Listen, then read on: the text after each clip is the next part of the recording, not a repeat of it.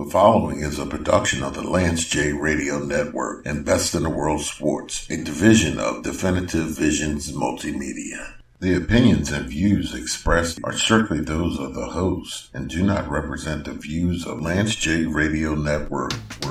You're listening to Jonesy and Brown. Both you are crazy. With Mike Jones and John Brown. Ladies and gentlemen, welcome to the world famous Jonesy and Brown show. That is Mike Jones. I am John Brown. Remember, you can download this podcast wherever you get your favorite podcast from. Just go to bitwsports.com. Hit us up, Facebook, Instagram, Twix, at Jonesy and Brown or at BITW Sports. Jonesy, I got a question for you. What's going on? What is the one thing better than the one ultimate thing that is better than talking about sports?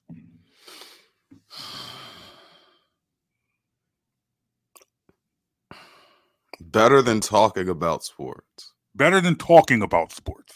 Well, I'm officially a washed up old head, so I can't say playing sports. No, it's not. You're That's right. out. Mm-hmm. Let's see. What else do I got? Talking sports about a first place team? No. The best thing about the one thing that's better than talking about sports is watching sports. We do this show on a Thursday afternoon or Thursday evening now. It's Thursday evening. Yep, usually Thursday evening. Brother, I got ready to get, I was getting ready for this show, and I turned on the television, and on an early Thursday evening at 5 o'clock in the afternoon, we had a live NBA game on. Live basketball. Live regular season basketball at 5 o'clock on a Thursday. That's awesome to me. I've been sitting here going back and forth of what I truly feel about this in-season tournament. There have been some good parts. There have been some entertaining parts. There have been some bad parts, mainly those floors they've been playing on. So I guess I don't have to ask you how you feel about those. Those floors are terrible. But once again, we're complaining about the floor. I mean, that matters when we're talking about a TV product. We can't say you ignore the floor. That's the key visual you're getting nonstop. Right. If you're talking about game, game, I had a headache. There have been a couple of those courts. There have been a couple courts during the tournament. The Sixers I could tolerate. But there have been a couple courts with some of those colors, a lot of orange, or it's just like, oh, this is too much. I can't do it. Yeah. Nah, that very first Sixers game at home gave me a headache. I couldn't watch. I'm like, bruh. But nonetheless, I will take. I am somebody like during the summer. I love the business person special in baseball. Give me an afternoon game. Let me come. I love March Madness because the game started noon, and I will take off from work. I will sit in front of a television from noon until 11:30 at night and watch all them things. Mm-hmm. When ESPN used to have the 24 hours of college basketball, when there was a live game on ESPN for 24 straight hours. And, you used to be able to watch, those mid-majors just want to get on ESPN, so they don't care what time, it'd be an East Coast school taking a 5 a.m. basketball game. That check from the ESPN game, that might be the biggest payday some of those programs get all year, so they're excited. Yeah. And not to mention, some of those kids may never get national exposure again. Yep. Because we're not talking about some of those programs. We're not talking about where you have 4 or 5 guys that are going to be in the NBA in the next year or two. We're talking about guys who will be coaches, gym teachers, history majors. 5 a.m. games, right? You're not going to find Villanova is not taking a 5 a.m. game. St. Joe's might. Drexel might. Maybe. Maybe not St. Joe's this year because St. Joe's has actually been balling this year. But that's what I mean. Maybe. Yeah. Maybe not this year. Maybe not this. But in the past, in the last couple of years, they might have. But nonetheless, I wanted. What are your thoughts on the in-season tournament for NBA? Honestly, it doesn't really. I mean, okay. Anything that'll get guys to play harder, more serious, more focused early in the year is a good thing to me. I'm a fan of basketball. I'm a fan of quality, competitive basketball. So I don't want to make it sound like I'm knocking the concept, but it hasn't. So here's really what it is. Okay. The fact I've got regular season games Saturday, Sunday, Monday, tournament game Tuesday, regular season games Wednesday, Thursday, tournament game Friday. It's like it all feels the same. Yeah. Like other than what other than what the courts look like, the course of watching basketball, the fan experience is no different because there's no separation. Understood. Had they stopped regular season play and they said, for the next 3 weeks, all we're doing is in-season tournament, I probably would have felt the excitement of its own thing. But with it just being blended into the regular season the way it has been, it's hard to really, up until I guess you get till the quarterfinals, semifinals, finals, really differentiate it between that and regular season basketball. Well, I'll tell you right now, and if you see me turn my back, because you actually got a good game going on between Indiana and Milwaukee right now. Absolutely, and I'll take I'll take that 5 o'clock in the afternoon. Any day. Definitely, I will take that. So, what I will say is, I like the in-season tournament a whole lot better than I like the play-in game, the playoff play-ins. I like that a whole lot better. Absolutely. I actually saw a good suggestion that I really liked. I wish I could give the guy credit. I saw it on Twitter, and I can't remember who said it.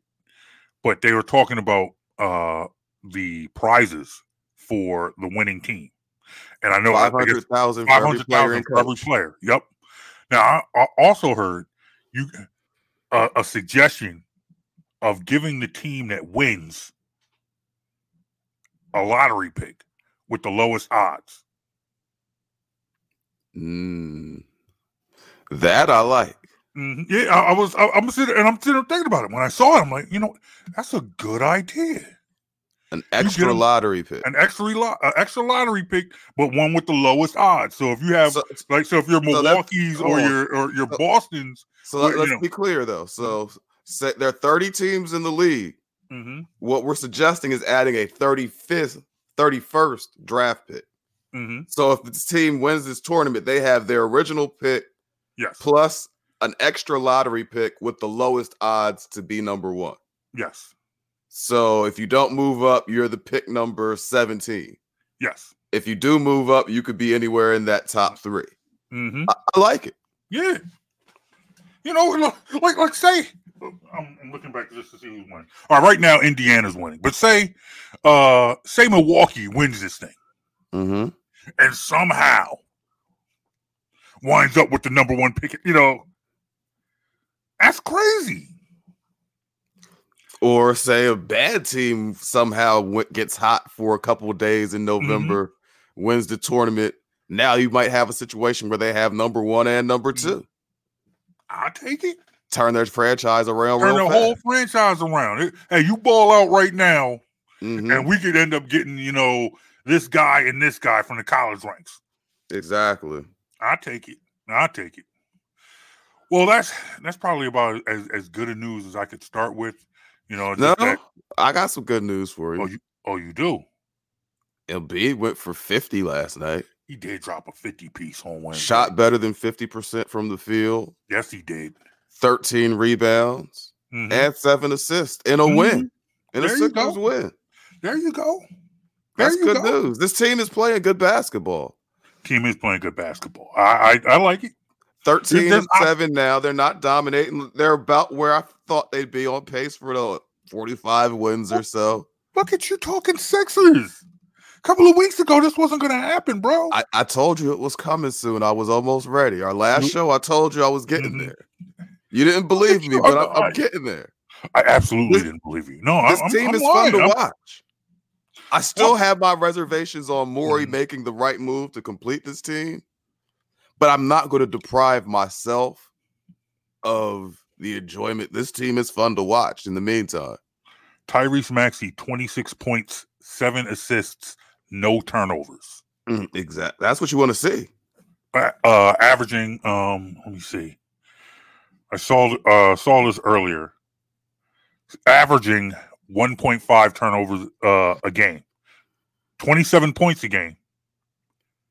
7, I'm rounding up. 27 points a game, 7 assists a game, 1.5 turnovers. That's your starting point guard. I still don't want him as my starting point. All right. No, I love the kid. Don't get me wrong.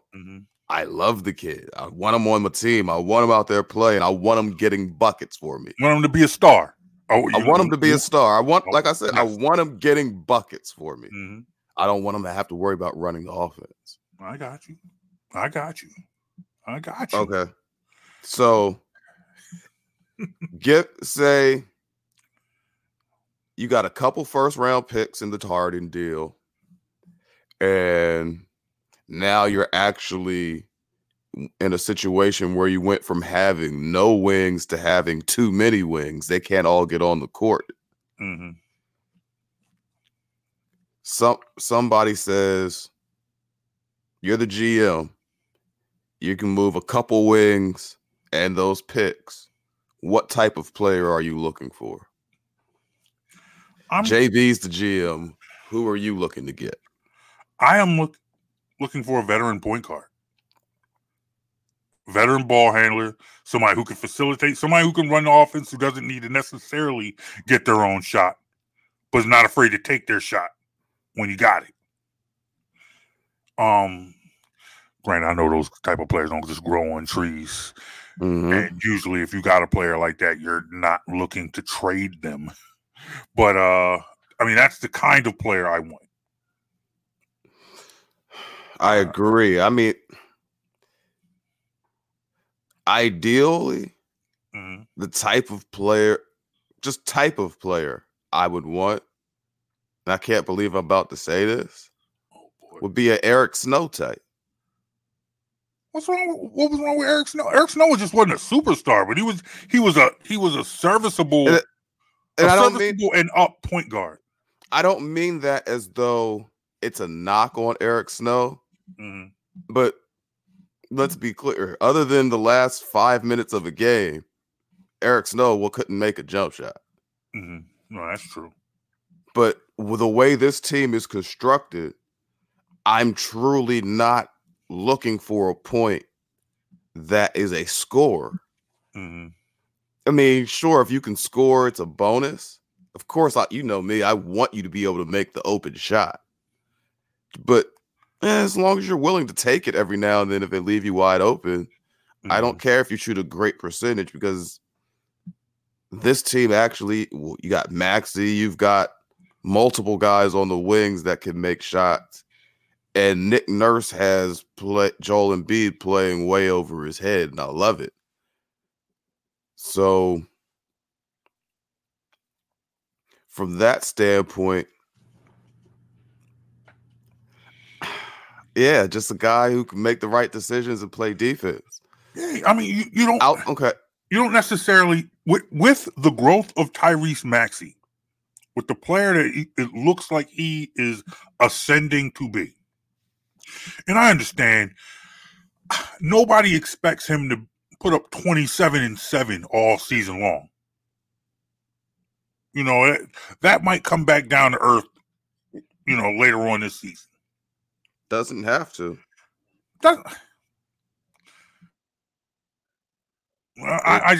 That's 27 and 7. That's to me, that's superstar numbers. Mm-hmm. And if he's that guy, then he's that guy. I'm gonna ride that train till it falls off. I'm just saying, I don't know. I'm not sure if he can maintain that level. Maybe if he comes back down to 22 or something or whatever. But nonetheless, at the level that he's playing, mm-hmm. it means you don't have to go out and get another. You don't have to get another quote unquote superstar. You need another good role player. You don't necessarily and I just say this off name value. You don't need another James Harden. I understand James Harden's not is not a superstar, but you understand what I mean. Mm-hmm. The attention that his name brings in. Right. You don't need that. You don't necessarily need a Robin or whatever to Joel Embiid's Batman. You need someone to come in and fill a role. You need someone to take the pressure off your guard who's proven that he can be a scorer, who's proven that he can go get buckets. Mm-hmm.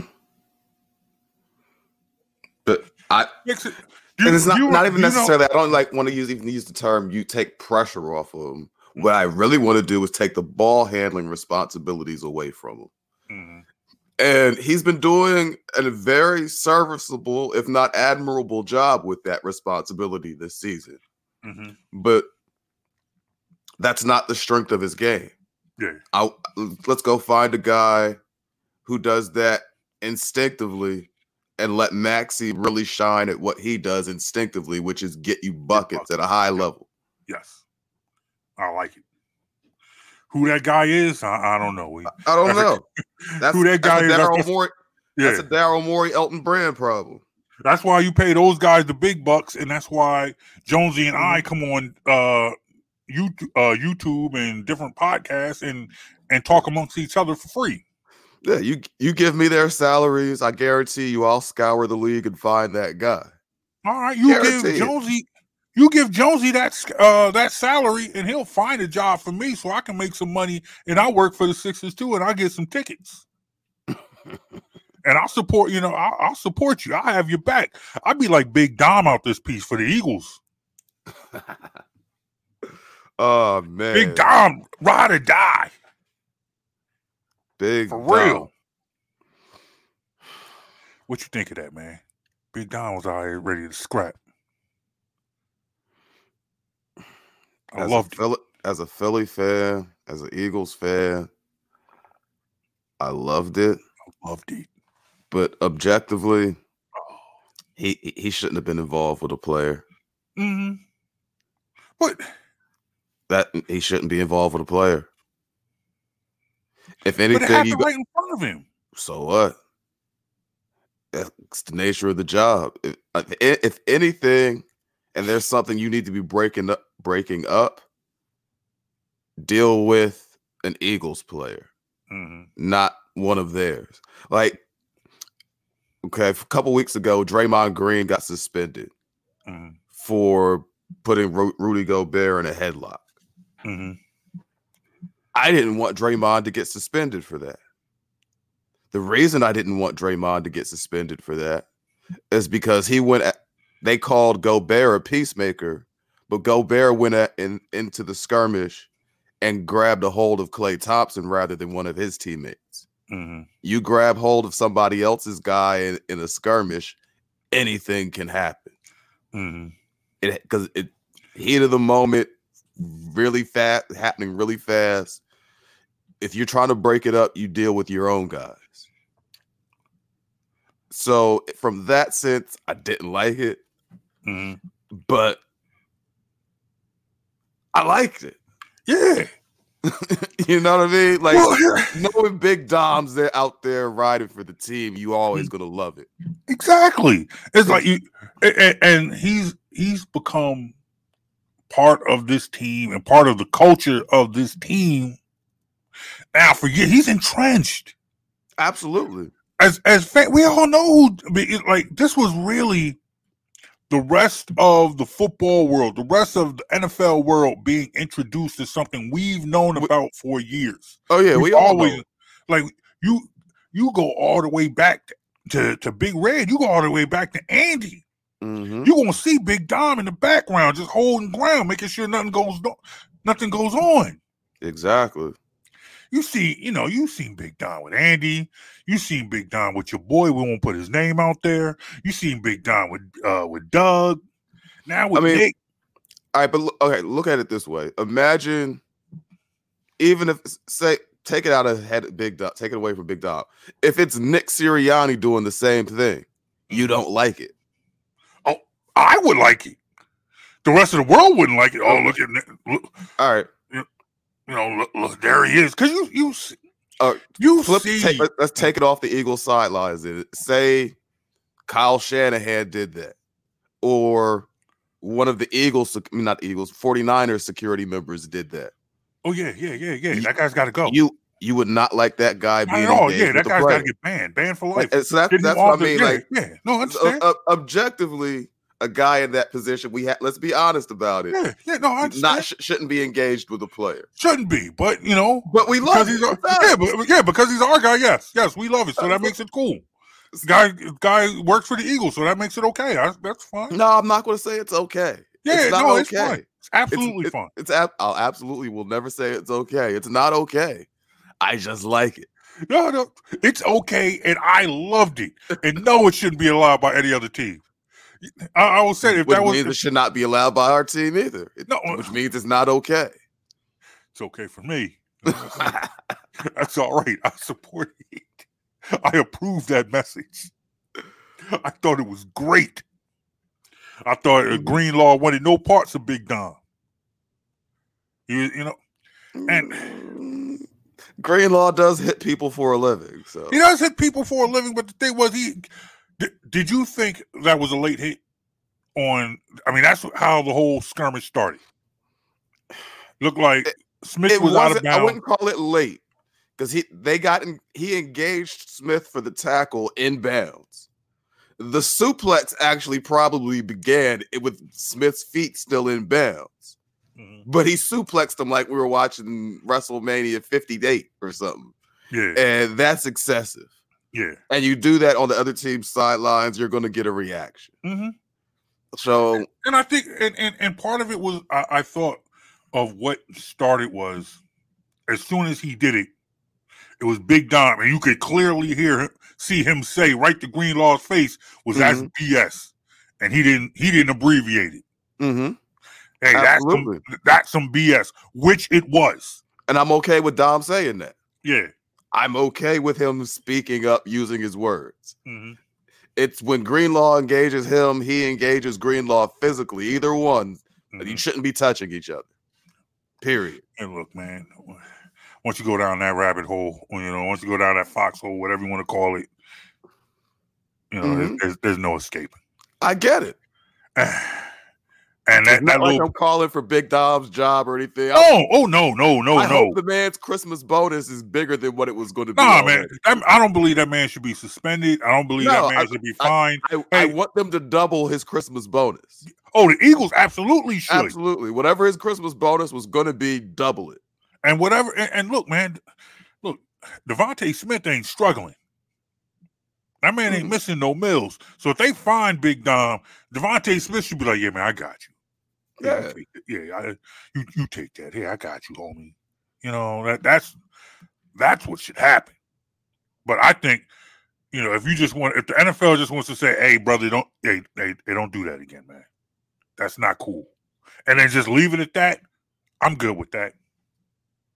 It's not like this guy has like a history of infractions.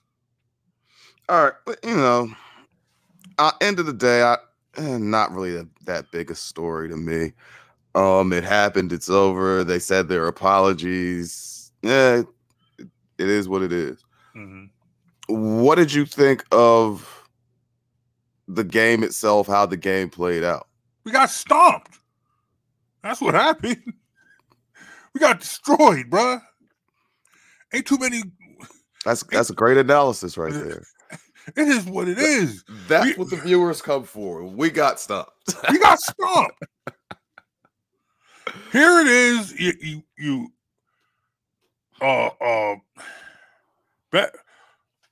As we've sat here and talked about power rankings and things like that, and we've both agreed that these are debates that are settled on the field. So when you have two teams where there's an argument to be made that they are the best team in the conference, maybe the best team in the league, it's like there's only one way to settle it. I'm not trying to settle that debate with analytics. I'm not trying to settle that debate with debates. You line up, you put your hand in the dirt, and you settle it. And if the result of that game is 42-19, it is what it is. We got stomped. Now, I am not convinced that this is necessarily the statement that a lot of people want to make it out to be. How so? Me personally, I wouldn't be afraid of the Eagles playing the Niners again. I'm not convinced that if they played again, it would be 42-19. Let them play again. It was a horrible game. Horrible game plan. Sloppy play calling, all of that. So it was a super mixture of bad. So here's some things. First, I'll tell you where I disagree with you. Okay. I don't think the play calling was that bad. The execution of said plays was bad. But the game starts, Eagles get the ball first. I never like getting the ball first, but we got the ball first. San Francisco gets it to start the second half. That's what happened. Mm-hmm. We get the ball, go right down the field. Offense is working. You're in the red zone. You're inside the 10. You got to finish that drive. 3 points isn't enough. Agree. Against a team like San Francisco, from the start, 3 points is not enough. If you're inside the 10, I almost approach that game like anything inside the 10 is 4-down territory. That's just how my mindset for a game like that against a team like that. Mm-hmm. But all right, fine. You take the 3 points, you kick off. They go 3 and out on their first possession. You get the ball back. You go right down the field on them again. Offense, at this point, looks like you can move the ball on them. You should be able to move the ball on them with fairly minimal complications the way it's looking after the first 2 drives. Mm-hmm. You get to the red zone again. You're inside the 10 again. You stall again. You take 3. That's unacceptable. Bare minimum, one of those drives needs to get in the end zone. Bare minimum. I'd prefer both, of course, but you got to get one of those in the end zone. Mm-hmm. Kick the ball away again. 3 and out again. So you have the ball back for a third possession, up 6-0 when you should have been up 14-0 with the ball. And Jalen Hurts takes terrible sack. Holds the ball way too long. Mm-hmm. He got 3.7 seconds of protection per drop back that game. That's a lot in the NFL. Mm-hmm. He's got to get rid of the ball. At one point, it started feeling Carson Wentz-ish. From the standpoint that Wentz post-knee injury, it seemed like he was always looking to make the big play, the hero play, instead of just making the easy play. Mm-hmm. You'd hold on to the ball too long. You take sacks because you're standing back there waiting to make the big play. Hurts, get rid of the ball. If you're going to take off running, 1, 2, 3, nothing there, go. You can't wait 4 or 5 seconds against a defensive front like San Francisco's and then still think you're going to be able to escape. You hold the ball for 5 seconds, throw it away, something. But you just can't sit there, hold it, and then try to dance around and slip or get sacked. It's unacceptable. So now you're after 3 possessions, it's 6-0, you're punting the ball away, and you probably should have been up minimum 13-0, let's call it. But I'm thinking 17-0. It should have been at that point. Mm-hmm. If your offense is executing properly, changes the entire tone of the game. The entire tone of the game changes after that. Once that Eagles went 3 and out of themselves on that third possession, something in San Francisco clicked. Their confidence, whatever it was, where they may have been a little, I don't want to say nervous, but unsure of themselves at the start of the game. And they just like, oh, these guys can't beat us. Something clicked in them in the second quarter. They were like, we got -6 yards and we are down 6-0. Well, we got this. And that was it. Now let's talk about the defense. I mean, we've seen it over the last 2 years. Last year when Maddox and Gardner Johnson were out, this year since Maddox has been out, especially while Roby was out, this defense is highly vulnerable in the middle. And the linebackers, Morrow and Ellis, were atrocious. Cost Ellis his job. Mm-hmm. Ellis his job. Well, technically, Shaq Leonard cost Ellis his job, because if they didn't sign Shaq Leonard, I'm pretty sure Ellis would still be here. Agreed. But there were so many times where, all right, I'm going to tell you, before I make this point, let me tell you a stat. Okay. Deebo Samuels had 116 receiving yards. How many of those yards do you think came after the catch? Most of them. Give me a guess. What would seem like an excessive number out of 116? Like maybe 40, 50. 40, 50 yards after the catch would be a lot. Yeah. Of his 116 receiving yards, 115 came after the catch. 115 yards. The deepest throw Brock Purdy threw down the field of the entire game was 15 yards.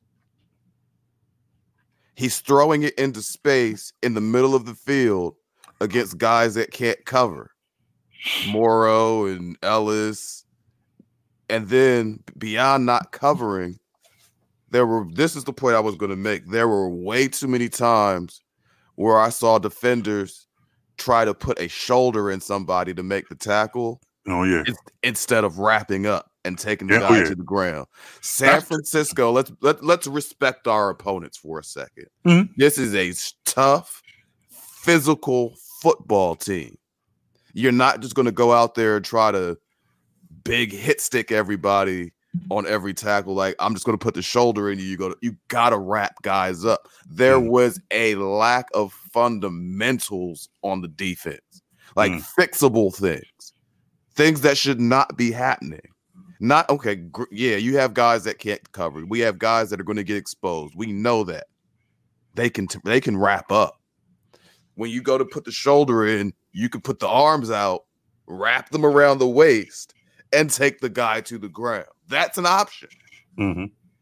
That bothered me more than anything else I saw from the defense. More than guys getting beat, more than like not getting home on Purdy after the first quarter. More than all of that, what bothered me the most was guys not wrapping up when they tackled.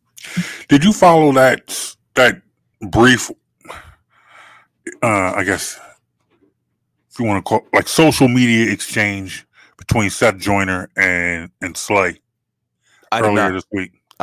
Catch me up. What I miss? Basically, Seth Joyner said that the team looked like they were afraid to tackle in the game. Okay. And I guess, Slay, being a player, being a captain on that team, took exception to that. Took exception to that. Mm-hmm. And that kind of, and I guess, Slay kind of called him out on that and said, pretty much doubled down. Like, I said what I said. Mm-hmm. I looked at that game and it looked like people had no interest in tackling.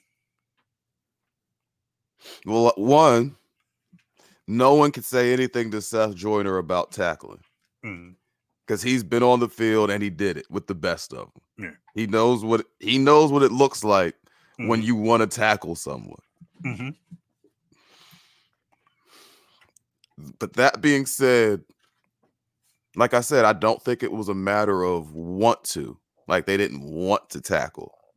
So I think that was probably a poor way of phrasing what the point Seth wanted to get across. Because like I said, it was technique. It was poor. I don't want to say poor effort, but poor fundamentals. This fundamental breakdowns, things that just shouldn't happen in an NFL when an NFL team is trying to tackle players. Now, if you say they had no interest in tackling properly, that's fair. That's 100% fair. So let me jump in there because you were one who said wasn't necessarily play calling, but to have breakdowns in techniques in a game this big, this late in the season, then who do you blame? Is that on the player or is that on the coach? That's on coach. Can't go out there and wrap up for you. Okay. I guarantee you, coaches every day in practice are telling players to wrap up guys up. Every coach at every level since Pop Warner tells guys to wrap up. What I think happened is these guys got emotional, caught up in all the trash talk, and they're thinking, "Oh, I'm gonna put the smack down on this guy. I'm gonna lay him out." Doesn't work like that. Brock Purdy is running through tackles because you try to put a shoulder into Brock Purdy instead of wrapping him up. That's what happens when you don't wrap up, when you let your fundamentals get away from you. That's on players. Going into this game, I kind of thought I felt like the Eagles had played this right. They were letting San Francisco do all the talking. It's not about the talk. It's about I'm with you. But I thought that the Eagles had really let San Francisco do all the talking, and I thought they were ready to let their play do the talking for them in this game, and then for them to come in and crap the bed the way they did, for them to play the way they did, gave San Francisco all the confidence. Pretty much in the public eye, validated everything they said. Now I'm sitting here telling you on this show, you know what? I'm not afraid to run it back. But in the grand scheme of things, I'm in the minority. People are already ready to check out on the Eagles. See, here's the thing, though. Fundamental breakdowns can be fixed. Yeah. You can wrap up. You can tackle better. You can give up the 5-6 yard catch just like you did all game long in this game and wrap up. And then Deebo Samuel doesn't have 116 yards. If he gets tackled a couple steps after every catch, he has 10 yards. He wasn't catching the ball downfield. Yeah. Just wrap up. I mean, these are fundamental things that are fixable. So the question is, can they fix them and time to go down to Dallas to take on the Dallas Cowboys. Because now the Dallas Cowboys are licking their chops, looking at the Eagles like they food. That's what I mean. I don't think that's a question. Guys know how to wrap up. You learned it in Pop Warner. You just have to do it. There's not a defensive player in the NFL who does not know how to wrap up and tackle. You won't make it to the NFL not knowing how to do that. So given the way that this defense got embarrassed on Sunday, do you then can they come back? Do you expect, I'm asking you, Mike Jones, do you expect them to go down to Dallas and take on the Dallas Cowboys who now feel like they have all the momentum in the world? Dallas has felt like the Eagles were a little bit overrated and overhyped. Did you see Dallas's last game? Yeah. They gave up 35 points to Seattle. I understand. Seattle's not that good. Seattle doesn't have the number 4 scoring offense in the league. The Eagles do. If Seattle can put up 35, I have no reason not to be confident the Eagles, who already beat Dallas, can do the same. Dallas is not San Francisco. No, they're not. Yeah, the Eagles lost 42-19 to San Francisco. Dallas lost 42-10 to San Francisco. Talk that talk. This is not the same matchup we had last week. This is a different team, a different game, and I fully expect the Eagles to be able to go into Dallas and handle their business. That's how I feel about the Dallas game. You preaching right now. See, I need that. I need Mike Jones talking that talk. Like, let's not get carried away. It's one loss, second loss of the season. Second. You're 10-2.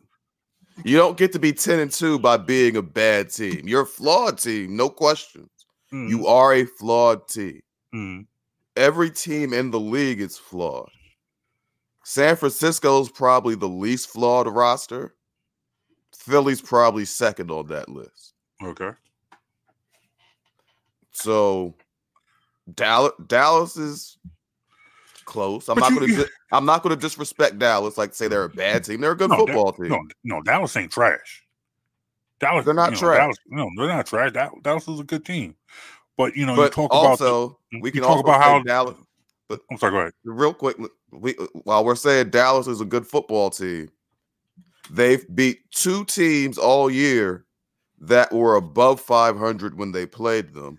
They've beaten no one who is currently above 500. Seattle 6-6. That's the best record they've beat.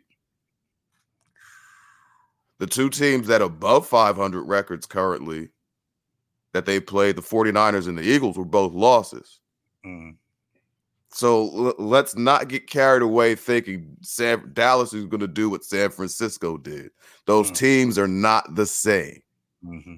But still, I mean, look, people are down on the Eagles, man. Your boy Derek Carr once Hurts benched for Mariota. You talking about the same Derek Carr who has former teammates talking about he couldn't even remember plays? That Derek Carr? Because he absolutely has former teammates coming out talking about, dude, you didn't even know plays. He's talking about how does he know if somebody couldn't read defense and he couldn't even remember plays? Bruh, if Tom Brady's telling me he can't read a defense, I gotta listen to Tom Brady. If I'm watching the Manning cast and Peyton's like, yeah, he's struggling to read the defense, I gotta listen to Peyton. Yeah. Peyton knows what he's looking at when he's talking about reading the defense. Derek Carr? First of all, that dude played 3 games and then developed a severe case of happy feet. He wasn't reading nothing. Man, first of all, did you even know Derek Carr was an analyst before he dropped that gem? No, actually I didn't. Exactly. And I said, and Derek Carr put him in that same category as Chris Sims. As former players who are now analysts who were better players than they are analysts. And then you think about Derek Carr's career.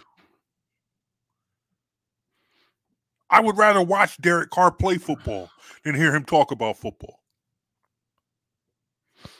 And then you think about his career. That man was a human doormat. That man might as well hike the ball and just lay flat on the ground. Now, in all fairness, they did draft him to an expansion team that had nothing with him. Nothing with him. Nothing. But he was a doormat. He did nothing to raise that team. No, he all he did was I've seen guys come into bad teams every year. I've seen quarterbacks come into bad teams and immediately raise that level. Like you could tell, like, okay, this kid has some. Mm-hmm. So Eric Carr never gave you that moment where it's like, okay, this kid can play in the league. This kid will survive. Trevor Lawrence. Yeah. C.J. Stroud. Mm-hmm. You know, Andrew Luck. Yep. We can go through. There's been a bunch of them. I understand. He might not be the best person, but Deshaun Watson. Mm-hmm. You know, Jalen Hurts. Yeah, that's what I mean. So now, but nonetheless, time out. Because I'm gonna be objective for a second. Okay. If Jalen Hurts is getting 4 seconds of protection per drop back, he does have to be better. Yeah. I won't go to the extreme of saying he can't read a defense, but let's be honest, he's got to be better. Yeah.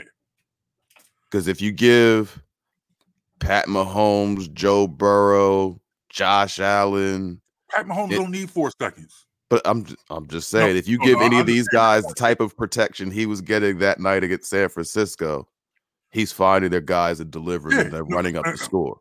No, I say that. I say that. No, I get what you mean. I'm just saying. No, I know exactly. I'm just saying, like, any of those guys, you give them 4 seconds of protection, they're probably running up the score on you. Mm-hmm. Unless the receivers are dropping the ball. So Hurts does have to be better. Hurts has to be better. They're going to play Dallas. You've already stated Dallas ain't the Niners. So it's feasible. It is believable that the Eagles can bounce back on the road against the Dallas Cowboys. Absolutely, it's believable. I would almost go as far as to say it's probable. Mm-hmm. Almost. What keeps you from making it probable? You said it. You sound like a little bit on the fence. If the game was in Philly, I'd call. If the game were in Philly, I'd say it's a lock win for the Eagles. Mm-hmm. In Dallas, where they do play well, I think they've won like 14 straight at home or something. Mm-hmm. 20 of their last 21 games on artificial surface. Like they like the fast track. Yes. So it's, and I'm not going to disrespect them and say they're a terrible team. This is not some of the Cowboys teams from years past that I would say trash and all sorts of. No, this team, they're all right. And I can't call them battle tested or anything like that, but they're a talented team. I do think their defense can be had, so I think this will be a shootout. Mm-hmm. I think, I can see this game easily. Like the over-under is set at 51.5. I expect this game to go well over that. Mm-hmm. It's not that I don't want to make it seem like I'm putting a whole lot of extra stock into this. However, I will take a returning, healthy Zach Cunningham and a Shaq Leonard over the linebacking core they marched out there against the 49ers. Absolutely. I understand. I'm not going to sit out here because there was a reason why Shaq Leonard was cut in end of November, December. Yeah, he's had 2 back surgeries. Yeah. He's not a top 3 linebacker in the league like he used to be at his position. Yeah. And they have some youth in there that they wanted to get on the field. Let's not ignore that part. Yeah. NFL and a salary cap sport, if you have a young, cheap guy you want to develop, an older guy who can still play might be a casualty of that. Mm-hmm. So the fact that he was released doesn't mean he's done. Doesn't mean he's done. But it does suggest he's not as prime anymore. Yeah. So I guess my thing is, I think on the outside looking in, people might think that we're looking at Shaq Leonard like he's some sort of savior. And I don't think that he's a savior. I just think that he's better than what we had. I think when you look at what we had, when you look at what was out there on that field against the Niners. Let's look at it this way. If he can come in and play middle linebacker to the level that TJ Edwards played middle linebacker last year, not to his former prime level, just to the level TJ Edwards played. Okay. Serviceable middle linebacker. Shaq Leonard was an all-pro. Exactly. TJ Edwards wasn't an all-pro. Was a solid linebacker. Yeah, he was solid. Mm-hmm. Yeah, but if he can come in and play, to that level, that drastically changes the look of this Eagles defense, because Bradley Roby, not great, but he's been serviceable in the nickel. But you still are able to pick on the linebackers. Mm-hmm. If Cunningham comes back from the hamstring healthy and Shaq Leonard can play at a serviceable level, it might not become a strength of your defense, but now it's not a gaping hole. Yeah. Right now, the middle of your defense might as well, it's a hole. No, when you have a guy that can catch over the middle like Deebo Samuel, mm-hmm. and just like you said, 116 yards, 115 after the catch, that's a problem. And then you're going into the next week knowing that you're looking at CeeDee Lamb. And if you remember what he did against us last time, it was 170 yards or something. But a lot of it, what didn't come when he was lined up on the outside, they lined him up in the slot a lot and attacked the middle of the field. This was not a new problem that showed up against San Francisco. The tackling was horrendous against San Francisco, but being vulnerable in the middle of the field has been a problem all year since Avonte Maddox, excuse me, I said Asante like Samuel. Avonte Maddox went down in week 1, and Roby missing a lot of time. We've been vulnerable in there. Definitely. So from that extent, if Shaq Leonard can make it to a point where teams have to actually give your playmakers on the defense a chance to make plays, because I got to hold an extra half second instead of making the quick throw, now my defense can get home. My front four, which actually is really high on the list of the league in pressures, can get home now because the quarterback can't get the ball out quite as quick. Or maybe they have to take an extra shot into a tighter window where Slay or Bradbury might actually be able to make a play rather than a guy breaking in the middle of the field with the closest defender 3 yards away. So, for that extent, I won't use the word savior of the defense, but if he can come in and be serviceable, it will absolutely absolutely change the face of the defense. Yeah, that's all you need. I mean, I think these are the moves. These are the moves. And you and Javon got on me earlier this week because I fell down another. I had a relapse on Sunday. I've been trying my hardest to refrain from getting into it with people on Twitter. I've been trying to turn over a new leaf. And I was backsliding, man, because people was out there begging for some smoke, man. And I just felt the need to just give a couple people, just throw some things out there. And it took me a day or two to work it all out of my system. Mm-hmm. Like, I wasn't done on Sunday. Like, I tried to be done on Sunday. When the game was over, engaged with a couple of people, and I tried to leave it alone. But on Monday, they were still begging for the smoke, and I had to give them a little bit more. So when the story started coming out where it was like, okay, Eagles, they signed Shaq Leonard. There's still talk about whether or not they're going to sign Zach Ertz. I don't know if that's going to happen or not. If it does, cool. If not, that's for me personally, that's not a big deal. And I saw another story saying that the Eagles had expressed interest in bringing Ndamukong Suh back. I'd be okay with bringing Suh back. Yeah, and someone basically had kind of suggested that these were all panic moves.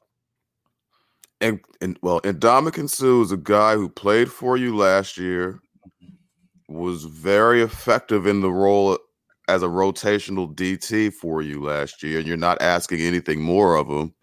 With Jordan Davis being improved, Jalen Carter being a monster, Fletcher Cox being effective, not having to play as many snaps as he has in years past. All you're asking from Suh is to fill a role. And the DT position is one where a guy who's a little bit older can still be effective. Mm-hmm. Exactly. And to me, that's not a panic move. Those are the moves of a savvy GM. Mm-hmm. That's a GM whose team just went to the Super Bowl, might have come up short, but still wants to get back.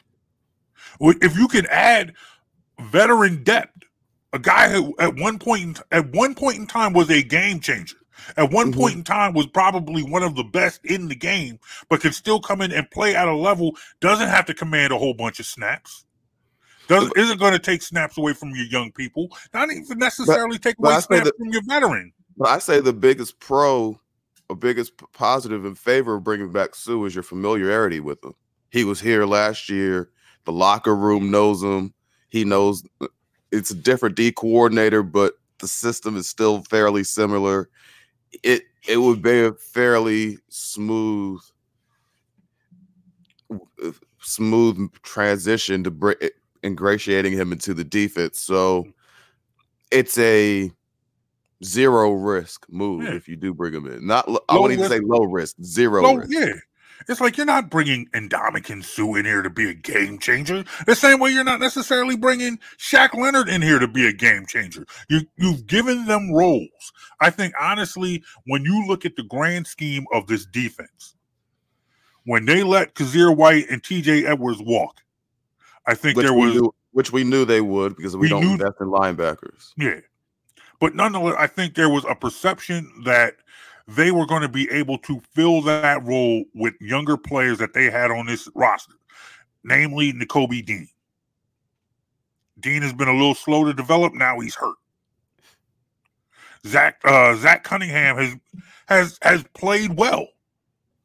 As well, he's played as well as could be expected. He's played as well as could be expected. Okay, fair enough. But nonetheless, I think it's easy to see that the Eagles thought they were a little farther along at the linebacker position than they actually were. So that forces your GM to make a move to kind of shore things up, and Shaq Leonard becomes available. So if you're a good GM, you go out there and you try to bring a Shaq Leonard in here. I mean, the guy you had slated as your number one inside linebacker to start the year is out for the year. Mm-hmm. There's a guy who's a former All-Pro, top 3 inside linebacker in the league that becomes available after said time when your starter went on the IR for the second time in the year and he's done. It's foolish to not at least kick the tires on this All-Pro linebacker. He cleared waivers. You're not giving up any assets to bring him in. It's not like you traded picks for him at the deadline. Mm-hmm. You picked him up. You didn't even claim him off waivers where you have to pay his salary number. No. He let him clear numbers and you can get him for nothing. Or not nothing, but for cheap. But yeah, it's not breaking the bank. Nah, the Colts are still paying his money. He come to you for cheap. And so for those reasons, it's like I said, it's a zero risk move. Like the same way Suh was a zero risk move, Leonard is The only risk in him bringing in Shaq Leonard is if he turns out to be worse than Christian Ellis, because you just cut Christian Ellis to bring him in. Yeah. So if you think he's going to be worse than Ellis, then yeah, it's a risky move. I don't know anyone, and I mean I do not know anyone that thinks that even a possibly diminished Shaq Leonard is going to come in and be worse than Ellis was. Yeah. Agree. All right, so that brings us to the nitty gritty. What are your thoughts on 38-31 Eagles? 38-31 Eagles? I like that. I like how that sounds. Writing that down. 41-35 Eagles. 41-35 Eagles. I can dig it.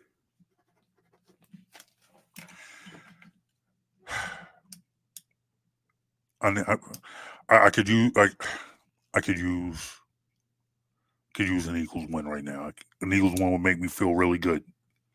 Would love to come back next week and we can talk an Eagles win. Let's try to make that happen. You let us know what you think of this show. Hit us up, Facebook, Instagram, and Twitch. Try and make that happen. And the Eagles need to make that happen. Hit us up. Tell us all about it. Facebook, Instagram, Twix. Jonesy and Brown. Jonesy and Brown. That's how it is. At BITW Sports. Either or. That's how you get in contact with us. Subscribe, download this podcast wherever you get your podcast from at bitwsports.com. That's Mike Jones over there. That's John Brown. That's who I am. Y'all have a great weekend. Y'all enjoy all the sports. Make sure you check us out on phillygoflow.com every weekend, Saturday at 4 a.m. And yeah, get up real early.